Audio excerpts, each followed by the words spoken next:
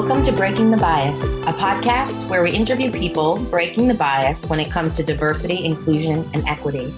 Because asking better questions, having the courage to truly listen to the answers, and sharing our stories is how real belonging happens. Hi, I'm Holly Corbett. I'm the Director of Content for Consciously Unbiased, and we are so thrilled to have Tom Boss here today.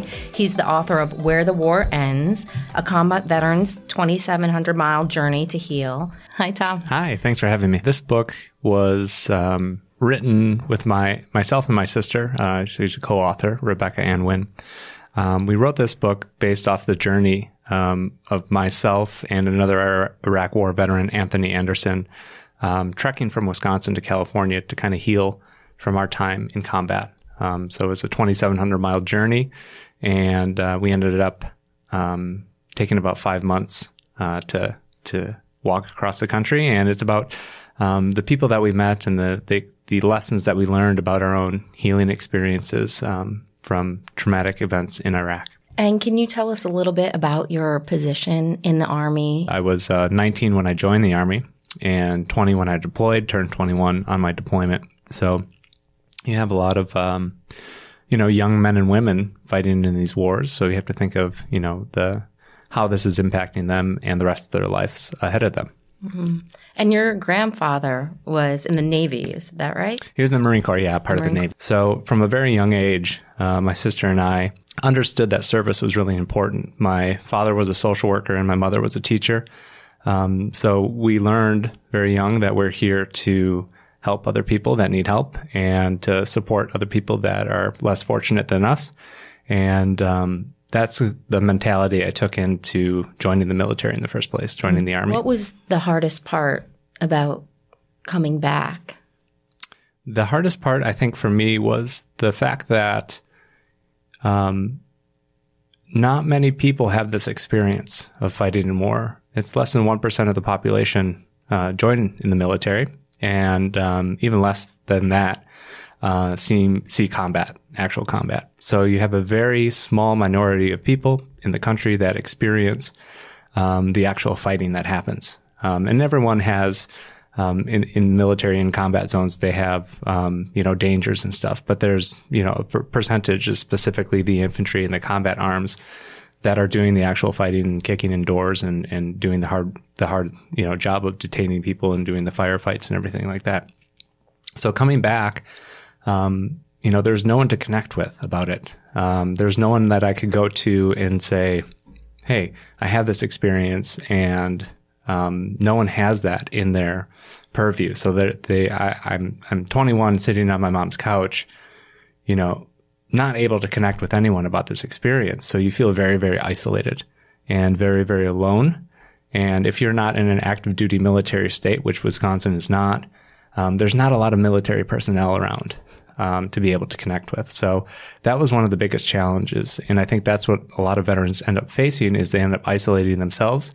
And then once you do that, it's a pretty much downhill from there. And if you're suffering from post-traumatic stress or moral injury or traumatic brain injury, you just continuously isolate yourself. And that's why we're seeing the suicide epidemic of 20 veterans a day that are killing themselves.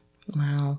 And you say that PTSD and moral injury run parallel to each other. Can you explain what moral injury is? Sure. Moral injury, the definition of moral injury is witnessing or participating or failing to prevent acts that transgress your moral beliefs or your moral structure. So you have to look at the way that we basically build our moral scaffolding or structure from society or your parents and the environment that we were raised in. This is how we develop our moral bearings, I guess you could say. So when those are violated, and war, like inherently, you're going to be violating those, as a child growing up, I know that it's not okay to take another person's life. Society agrees that it's not okay to take a person's life. It's what we have laws against and for to protect the sanctity of human life, right? Everyone deserves to be alive. That's alive. We agree upon that. So that's lifted when you go into combat. And now you're in a situation where you can kill if you're we have rules around it, rules of engagement. But if someone's engaging you and firing at you or engaging with you, we can engage back. And that's our job, is to kill, right? As an infantryman, like, we seek and destroy. Like, that is our job. So you're in this situation now where you have, your moral bearing that it's not okay to take someone's life. And now you're in a life and death situation in combat where it's kill or be killed. And then you come back to society, and now that's placed back on top of you, right? So now you're going back to, no, it's not okay to kill anyone. And now you're like, well, but I violated that. I had to do things and see things and witness other people doing things that maybe violated my moral bearings or my moral compass. And that is what moral injury is. So when you have a violation like that,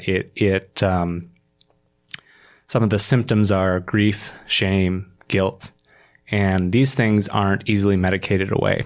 And I think the problem is that people coming back from these combat deployments or situations are being diagnosed with post-traumatic stress when they're suffering from the moral conflicts of war.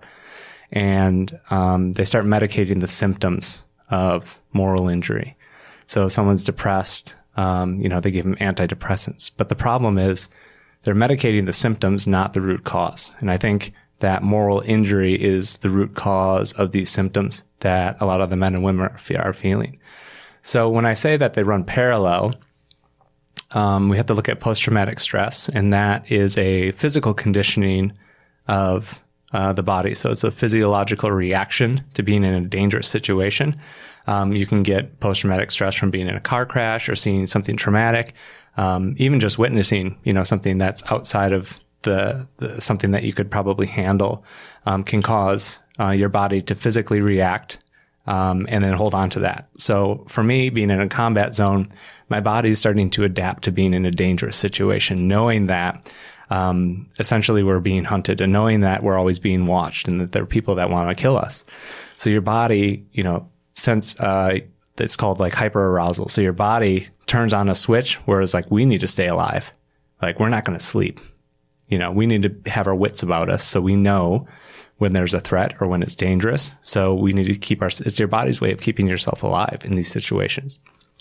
So the problem is when you come home, you can't just turn it off like a light switch. And then that's when you've seen veterans with flashbacks, or an example of my own experience was, I was driving in Milwaukee and there was a trash bag on the side of the road, and I would move 3 lanes over to get away from it, because in Iraq, that was a clear sign of a potential improvised explosive device while we were in a convoy. So that makes no sense for me to be doing that in Milwaukee, because they're not going to have IEDs in Milwaukee, right? But my body and my mind don't know that, right? And like, intellectually, I know that, like, yeah, it's probably not. But like, the fear within me and my knowledge and understanding of things that have happened in the past tell me otherwise. So it's hard to control those types of things. So what happens, at least this is kind of my theory of what happened to me, was when I came back, my symptoms of post-traumatic stress were really pronounced, because I'm just fresh out of this combat zone. And that takes a while to work through that. But at the same time, moral injury is still there. I'm still thinking about the things that I saw, the things that I witnessed, and trying to make sense of that experience. And then eventually down the road, like 2 years later, I ended up going to VA to get help. The symptoms of post-traumatic stress you start to be able to manage them a little better. You start to like, okay, when I'm in a crowd, I get anxiety. When I'm driving down the road, I start avoiding. So you start to realize that how this is impacting your life. And then those start to kind of fade to the background. And then the moral questions start to rise. Were we justified in the things that we did? Like as a whole, like as a country, was I justified in my actions that I did, right? So, and am I a good person? Can I be forgiven? These questions about really challenging, who you are, and specifically in the case of moral injury, who you aren't. And it's important to see that framework is because, like, I wouldn't think of myself as someone who would kill people. And I had to be in that situation. So like now I'm conflicted, and I'm like, I know I'm not that person, but I was in a situation where I had to be that person. And now who am I as a person because of that? So those are the challenges that a lot of men and women are coming home with, and the differences between post-traumatic stress and moral injury. So post-traumatic stress is your body coming down or having to adapt from being on high alert for a long amount of time or any amount of time. Right. And moral injury is the cognitive dissonance you experience from having to go against your moral compass that is kind of at the heart of you.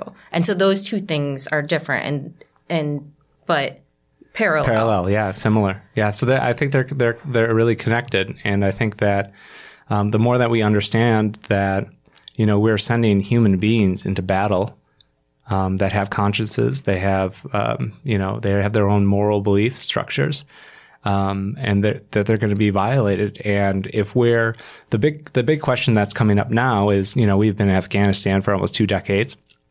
And we're finding out that, maybe the way that we ended up going to war there was under, we were being lied to, essentially, right? Not really big news to people who, are in the veteran community. Like, we understand that, right? So now you have a bunch of people, including myself, and I've always asked myself in the context of the Iraq War, why did my friends die, right? What was it for? What's the purpose of that? That they're now not with their families, because of a decision of a handful of people. Mm. Yeah, and I think something else that really struck me in the book was when you said, civilians often hail veterans as heroes, right? But you don't feel like heroes most of the time, and it's because of this, what you're talking about, moral injury, and all of these conflicting feelings and beliefs that you have going on. Something else that I thought was really interesting in Where the War Ends, you said, we don't just go to war to preserve the American way of life. We go to war so civilians don't have to. If we really serve and protect, we protect them from ever having to think about what went on, quote unquote, over there. Right. That was really powerful for me to read. And I think there's almost this unspoken vow of silence, it sounds like. Yeah. How does this impact vets who are coming back and they're not given the tools or the space to really process and heal? Yeah, and there's a big disconnect in the civilian military divide, as they say. But I'm hoping that this book helps bridge that gap and build understanding, because a lot of veterans, you can use this analogy that we see ourselves as sheepdogs, right? There's 3 things in the world. There's wolves, sheep, and sheepdogs, right? There are people that protect, and then there's the sheep that get to go on and graze and do whatever they do. And as long as they're undisturbed, right, we're doing our job, right? And that's preserving the way of life that we have here. And even if it's, people protesting against the military or protesting against the war, like, we preserve that right for them to be able to protest, and that's the whole thing of upholding the Constitution. So it's it's a challenging situation to be in, and then you come home and you see how little people know about the actual experience of war. And that's a good thing, right? That's a good thing, but not, when you're trying to heal yourself and you're trying to figure out ways to connect with your communities and reconnect with your communities again. And the things that I've seen and participated in war, I'm never going to be able to unsee them. And I think a lot of veterans are in the same boat. So how do you integrate back into a society that has no idea what actually happens in war, and try to, be nice and wear a smile, when we always use this. We use this in the book too. It's, someone complaining about their Starbucks order.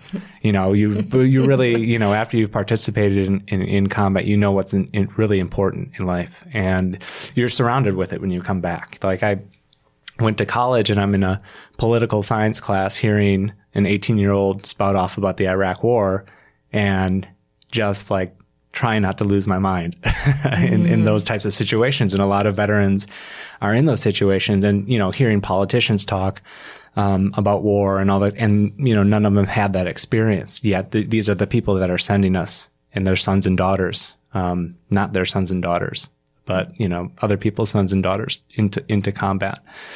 So there's a big disconnect there that happens. And then on top of that, like you alluded to before, you have people calling you a hero, when you don't really feel that way inside. So it must feel like an alternative universe that you're walking through. You have this experience, then you come back and you're living a different experience where people are kind of shielded from what you have experienced, and you don't even feel like you can maybe share it. Right. And it's like the veil has been lifted, right? What other humans are capable of doing to other humans. And I don't think people understand the life and death situations a lot of people in the world are in, all over the world, right? There's genocides happening right now that we don't know about, that we don't see because it's not newsworthy, quote unquote newsworthy or whatever. But I mean, there's some really dangerous stuff and there's some really dangerous people. And I think that, and groups too. And I think that we just kind of shove that stuff aside because we're so insulated from it here in the United States. And of course, there's stuff that happens like 9/11 where we get a little bit of a wake up call that guess what, people don't want to preserve our way of life and all that kind of stuff. So it gets, it's really challenging. I think there's a lot of challenges that veterans face when they come home, and those are just a few. And I want to talk about your journey and your trek. But just going back to all these things that are happening in the world that many of us aren't aware of, what do you think needs to change? What do you think we need to be doing differently in order to better understand what's happening, and these things that maybe aren't making the news but should be? Right. Well, I think first, it comes from the veteran side of things. I think as veterans, we need to have the courage to share these stories. Because for me, it was, it felt like I was protecting my family because I don't want anyone to have to experience this. And I think a lot of veterans feel that way too, is they don't want people to have to experience the horrors of war. And we kind of put that burden on our backs and try to, move forward with our lives. But in doing that, we're not sharing the experiences. We're not sharing our wisdom of the experiences that we faced. So we can't educate the general population about the realities of that. And by doing that, then we can make better informed decisions about who we're putting in office and who puts us into war situations in the first place. Right. So if, we're making better decisions like that. And that's one of the things I say is like, ask your candidate about these kind of situations. Like, what would you do? Would you take the country into war, and why? What do you think the ramifications are of that? Hard questions like that I don't think a lot of people are asking. We just kind of, have this military industrial complex that keeps churning and churning and churning. And we keep expanding military, forces across the country, across the world. And I think right now we have a military presence of over 151 countries on the planet. And I think there's only 190 some. So it's like this is, the option to go to war is, too easy. And there are people out there, and this is kind of another tangent, but there are people out there that, want to reinstate the draft. And that they want to do that as a way to prevent going to war. Because once everyone's involved in it, everyone's like, whoa, hey, like, it impacts I don't want to go. No. Yeah, exactly. Like, no. Right. So now we have this volunteer system, and you can look up the data of when we had a draft in place versus when we got rid of it. The amount of deployments that happened spiked up. Right. And I always say they don't make bombs to sit on shelves. Right. So you have corporations out there that are in the war business, that are providing arms and bombs and all these different things to different countries and, perpetuating war across the planet. And that is destructive to the environment. It's destructive to human beings. It's not really a net positive except for the corporations that are making money off of the government contracts. So what I just got from what you said is there's so many great points. And I think educating ourselves through stories, the power of storytelling, to really shed light on important issues, and then being curious, asking questions, holding leaders accountable, and also holding ourselves more accountable. Right. Like those things can help us get closer. It takes work, it takes effort. Yes. But it's so important because the cost of not doing so is. And then on the civilian side too, it's asking the tough questions. I think people tiptoe around this stuff. And, if you ask the right question, a veteran will definitely let you know what they think. And it's asking it in a thoughtful way and coming from a place of non-judgment. I think that's really important.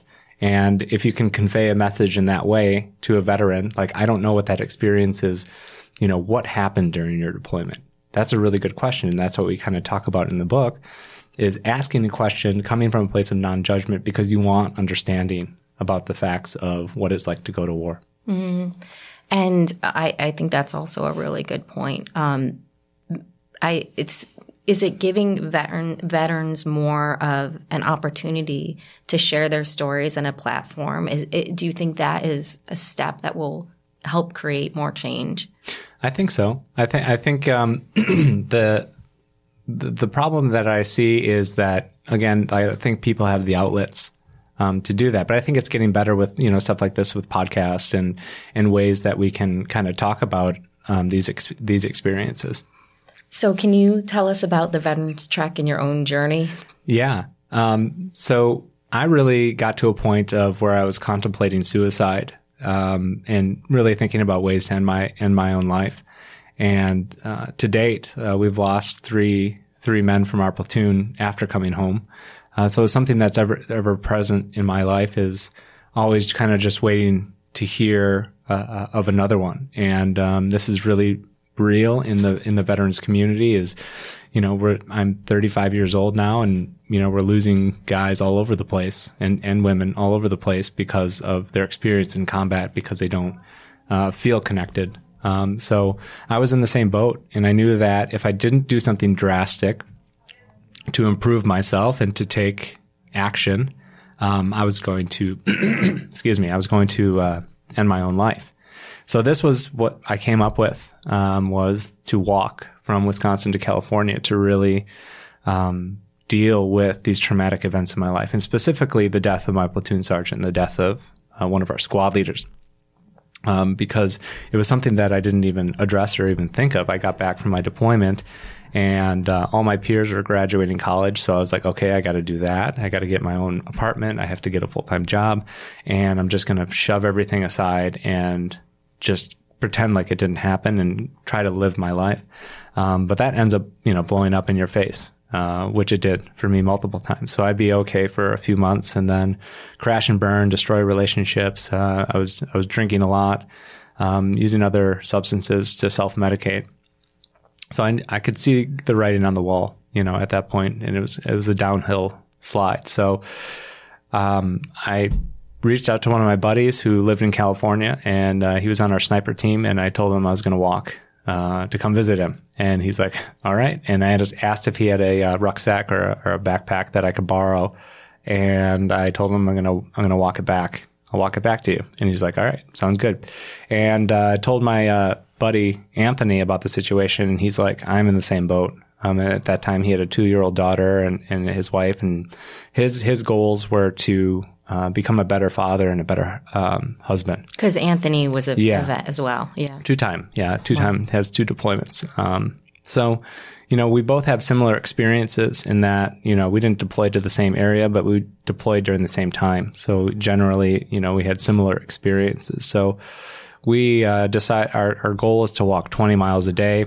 And we weren't going to listen to music. We weren't going to use things to distract ourselves from our thoughts and what was going on, and really try to focus in on these traumatic experiences to try to make sense of what we experienced during war. Because you're going 24/7 in a combat zone. There's no time to process anything really, because you're on to the next mission. I mean, we would work we'd have a 72-hour mission, come back from that mission, like collapse in our rooms, take off all our gear, and within 5 minutes you get a knock on the door saying, hey, we got to go back out. Wow. So it's just constant. It's just stuff happening to you. And the best thing that we could do was make sure that the guy to the left and right of us get home right, alive. It's just survival, pure survival, right? So we left from Milwaukee and ended up doing 7 states over 5 months. And through that process, met a lot of people, met a lot of veterans. And for us, it was good because it helped us build trust in the civilian population too. Because, when you're in a combat zone, you don't have the ability to trust a lot of people, and that kind of gets ingrained in you. So coming back, you kind of feel that way because you have this very unique experience that a lot of people don't. So trusting people outside of the veteran community is challenging. So we had that kind of demolished, thankfully, by a lot of great supporters that ended up basically carrying us and supporting us the whole way. I mean, we had people feeding us and giving us a place to stay, and then letting us do laundry at their house. The little things, that really helped us get to the next town. So it was an amazing experience. And what do you think surprised you the most during that trek? What surprised me the most is how many people want to help and support veterans. They just don't have an outlet to do it. So we gave people an opportunity to do it, and they really stepped up. And I think this is true not just for like veterans specifically, but I think a lot of people want to help, and a lot of people want to do the right thing and be supportive wherever they can, however they can. But they need opportunities to do that, and I don't think a lot of them exist. As far as volunteering and stuff like that, it's extremely important. I think people want to give and they want to help. It's just funneling that into the right way, and we were able to do that, thankfully. And you mentioned that it was hard for you to get used to the idea of receiving help or even asking for help. Right. Did that trek help you overcome that? Yeah, I mean, it was one big ask for help. I think it was. The grand scheme of things. We were saying, hey, we suffer from this. There's veterans that are suffering, and we want to bring awareness to that. And people really stepped up.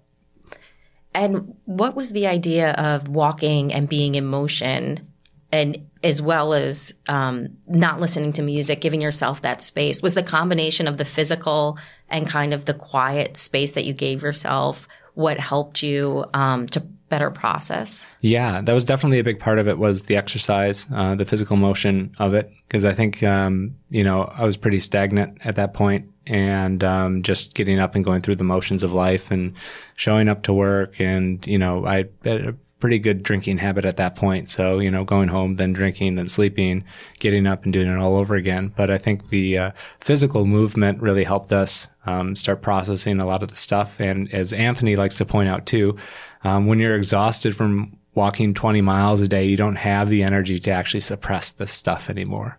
So they have no choice but to look at it and feel it and see what it really is, because we spend so much energy repressing, a lot of this stuff on a daily basis. I'm not going to think about it. That takes energy to do.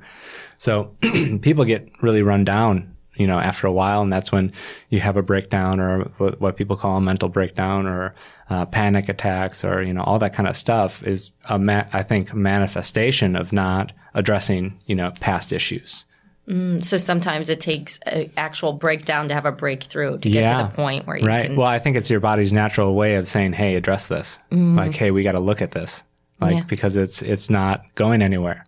And the movement, the physical action of walking is one, because it's slower, right? And we're not rushing. We had so many people that are like, why don't you just bike? Or like, why don't you take a motorcycle? That'd be faster. I'm like, that's not the point, right? That's completely missing the point. Okay. So it's taking the time to be with yourself. And that's what I think walking does. And when you're not, you don't have the earphones in and listening to music or podcasts or, whatever it is, there's no distractions there. So you're just with yourself, and there's nowhere to go. And like the only way you can get there is walking. So for 5 months. For 5 months. That's a long time. Yes. And there are many times where people would stop and like we'd tell them what they're doing, and they'd be like, hey, get in, I'll give you a ride. And we'd have to tell them no, because that's, that would be totally against what we're trying to accomplish. Yeah. And actually there was that one point in the book where you hit this deadly snowstorm. in the Rockies. Yes. And there was no way you were going to be able to make it if you were walking. Yeah. And so you mentioned that it was a real turning point moment for you where you had to decide to ask for a ride. Yeah. Can you tell us about why that was such a turning point moment? Yeah. I mean, I think it really, you look at asking for help versus the optics of it, right? So it's like, at the end of the day, we came to the agreement we're not trying to be tough guys, right? We're not trying to go through a snowstorm to prove a point or anything like that. Like we want to be alive at the end of the day. So and it comes to asking for help. It was really uncomfortable for us because we had to ask someone who was a veteran who had a lot of health issues, and he was on 100% disability, and his wife was his caretaker, and he had a young family, and we had no one else to ask. And it was really challenging for us to get past that uncomfortable feeling of asking for help or asking someone for help, which is in our society it's kind of looked down on. It's like you can't hack it right on your own. When in reality, we all need help. Like we can't do this on our own, and that's why we have communities in the first place. And we have to understand that there's a lot of strength in asking for help. There's a lot of strength in being vulnerable, and I think that's a good shift that we need to trend towards. Yeah, I love that. And you're right. No one can do it alone or get through life alone. And along the track, you met a lot of teachers. A lot of teachers who were very different, from Native American healers to a meditation teacher. Do you have advice to people on how to learn lessons and find teachers in people who may be very different from yourself? How to remain open? Yeah. I think it's putting yourself in the situations that make you uncomfortable, right? And being which we don't want to do. Yeah, no. You want to avoid it like the plague, right? You're like, I don't know these people. I don't, want anything to do with them, right? You want to be in your little comfortable bubble, and it's really also takes a lot of understanding of yourself too. What's going on with me? Because if you're not able to look at the things that are going on with you and reflect on how to get better or want to get better, it's hard to apply other people's lessons to what's going on, with you. And a good example of that was we met a pastor in Iowa, and he was in the Marine Corps, and then he was a rancher, and then he ended up becoming a pastor. So he has a really unique background, and we were just kind of amazed, that he had this path. And he said he had a little piece of wisdom for us that says life demands a response.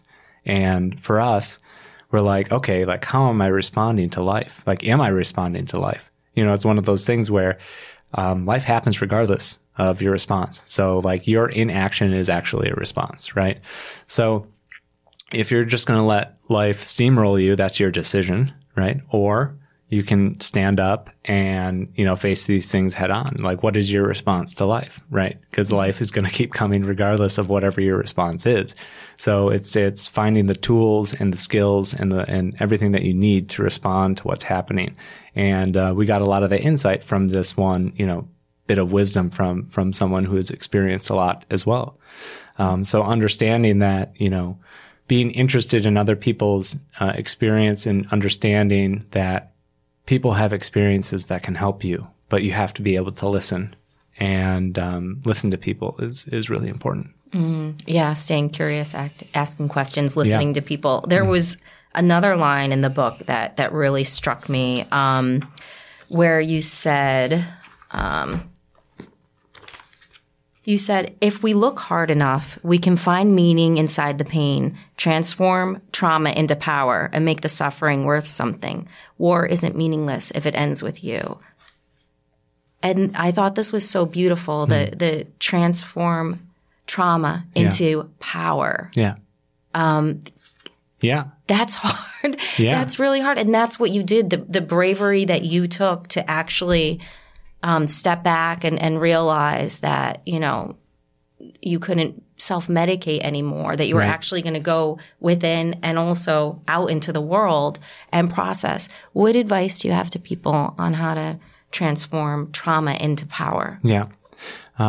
First step, and this is something that one of the people that I met, his name was Father Thomas Keating, that I experienced was, he said that the first step is accepting that this thing happened in my life, right? So often we have these traumatic experiences and we deny. And to be able to say, yes, this did happen in my life, and now I need to do something about that. And that's taking responsibility. And when you take responsibility, that's actually taking power and taking control of what's going on. A lot of people are like, oh, I don't want responsibility. But like, you have to, like, there's no choice. And when you take responsibility, you're actually taking ownership of it, and you're taking control of this thing in your life. Because before that, it's just running wild, and it's impacting your life, and you're avoiding it, right? So we mold our lives around the things we don't like and the things we want to avoid in these traumatic experiences. So when you actually grab it and you say, hey, I'm going to address this, right? That's taking your power back. And that's a huge step in starting the healing process. Yeah. And your healing process didn't end at the trek. It kept going afterwards. Can you talk a little bit about what happened after the trek and how meditation really helped you? Yeah. One of the things that is interesting is I think we have this false notion that we become healed, right? And I think it's an ongoing process. Regardless, these things take a lot of time. And the more you dive into them, the more you find out about yourself. And the more you find out about yourself, the more you can make sense of these experiences. But it's ongoing and it just keeps going. And I think like I said, there's this false notion of like, one day I'm going to be like, oh, I'm healed, right? Everything's better. Like, no, I mean, it changes the perspective and the trajectory of your life. And you just keep going with that. And, you can change that into a positive thing. And that's what we're starting to call post-traumatic growth. And something we briefly spoke about is how do we turn these things into resiliency in our lives? How do we become more resilient because of these things? But also, how do we use that in a positive way to help other people? So a lot of people have traumatic events in their lives, and they're very unique to them. But at the same time, a lot of people have similar experiences. So when we use these experiences to help other people, to share our experiences, right? Storytelling is a great way to do it. We connect with other people and we heal together. Every time I tell my story, I heal a little more. And that's the beautiful thing about this is like, it's like the universe saying like, hey, look at this. Like, this can help you. And we're like, no, this hurts. Right? No, this does not feel good. Right? And that's where they're saying like the lesson lies in the pain. Because once you understand the pain and once you understand where it's coming from and you know that, okay, I have to sit with this and be with this, regardless of how much it hurts, then you can start looking at ways of how can I use this to help other people or how can I use this to benefit others? And that's where we're talking about post-traumatic growth. And, that's just one way that we can turn these traumatic experiences into positive, powerful experiences in our lives. Yeah, you've been hearing a lot lately. Your pain is your purpose. Yeah. And I think that's such an important concept. And the whole idea that we are connected. So if we're healing ourselves, it's not just for ourselves, right, but we're also healing those around us, yes, which leads me to ask you, so you took a job as in organizing meditation retreats for vets. Yeah. And you said, when you initially asked vets to participate, their answer was no. Right. But when you reframe the question to say other vets there could really use your support, they said yes. Yeah. And that was so interesting. Why do you think that is?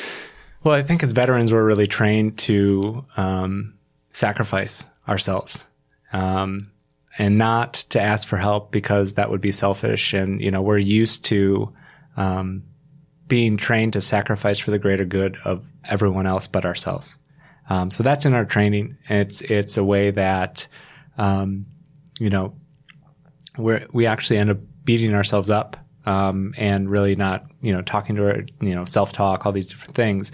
But when you reframe it when I was able to reframe it in, you're going to be of service to other people that need help, immediately they're like, yes, because that's what I do, right? That's why I'm a veteran. I'm here to serve other people, and I'm here to serve the veteran community. And it's getting around the stigma of asking for help, right? And that's a hard thing to do for veterans because, you know, in my training, if you are seen as a weak link, you are going to be replaced.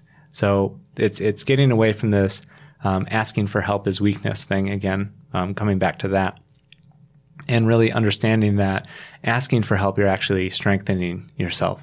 You're building understanding in yourself. And when you do that, you're able to find strength to be able to help other people, right? So it's kind of the help yourself first, and then you can help others. And I think that is the way to go.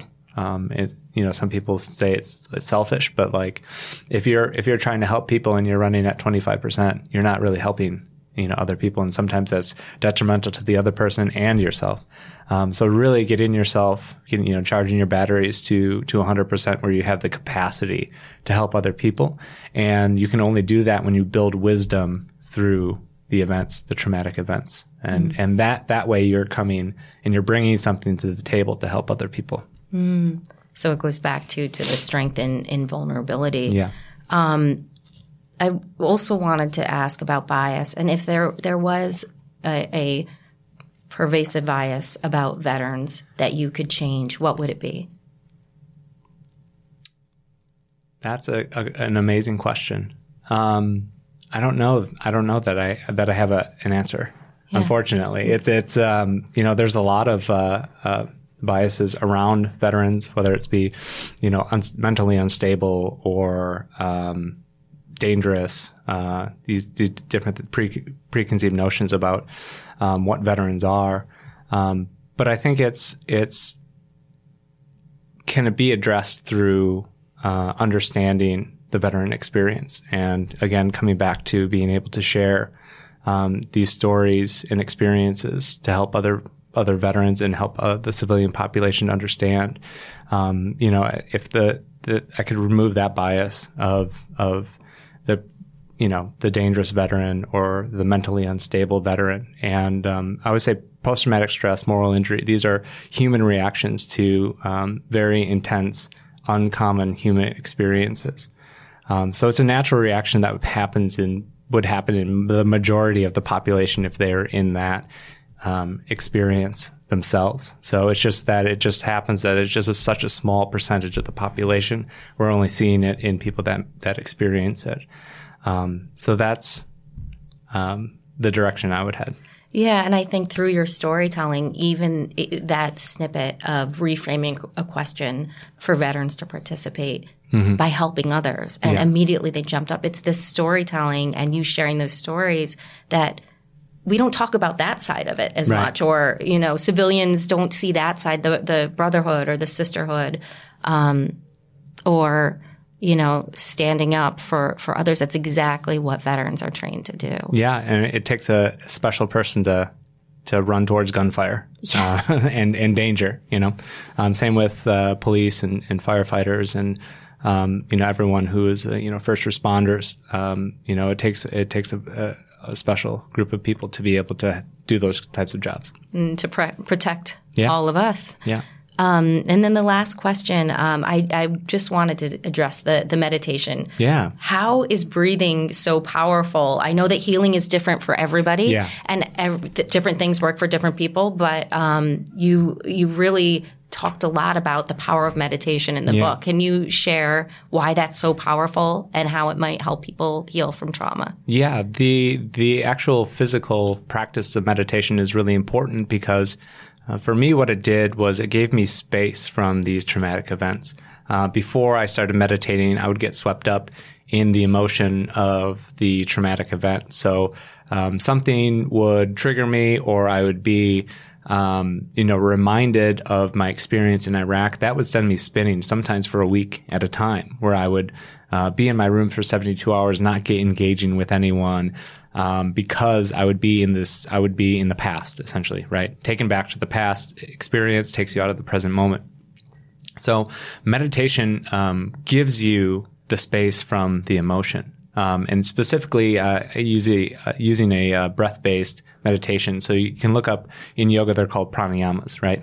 So they're really important because pranayama, the breath is linked to our emotions.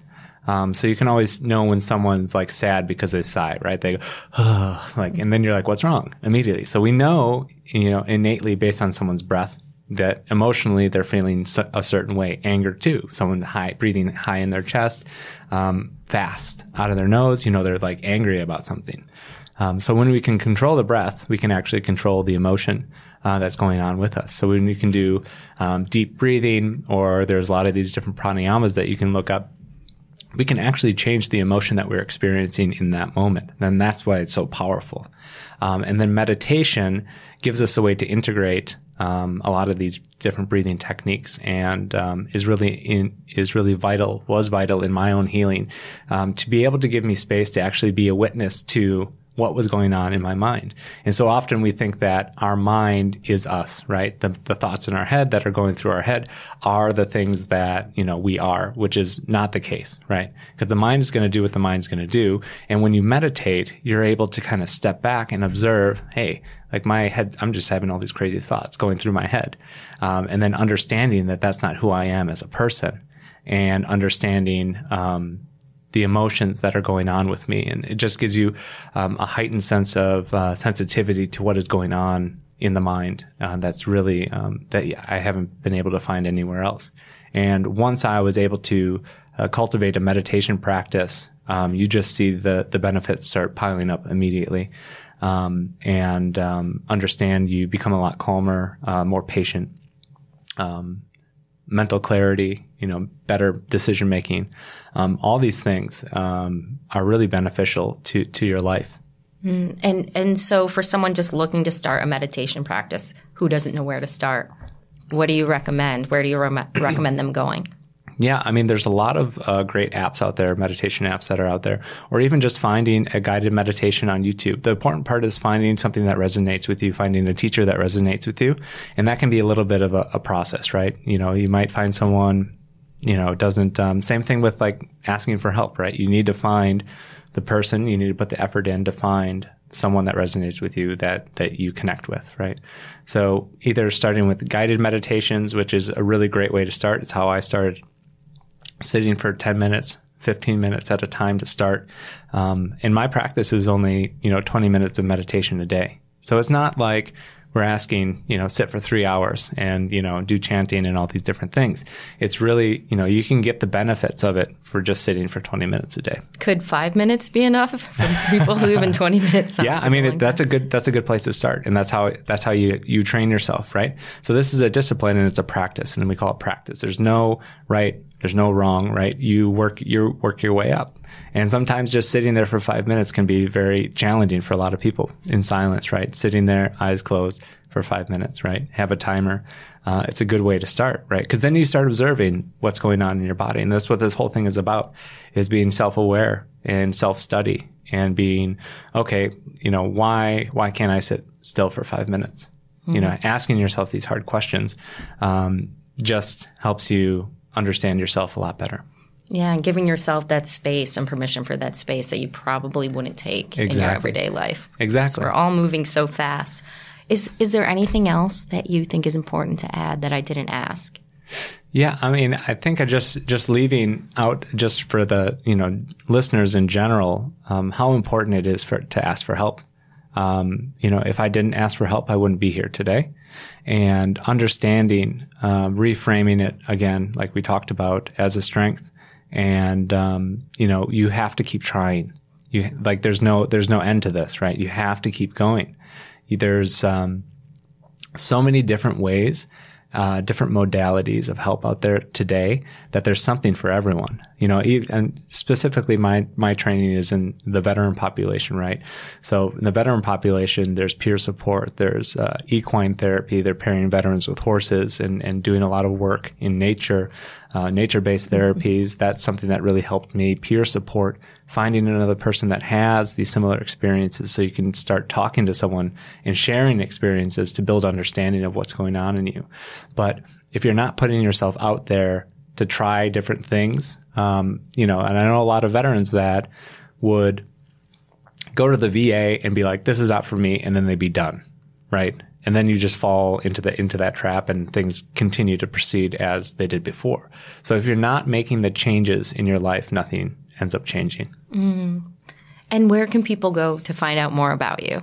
My website is themeditatingvet.com, also on Instagram and Twitter under The Meditating Vet. Nice. Well, thank you so much, Tom. It's been amazing speaking to you. Thank you so much. Thanks for having me.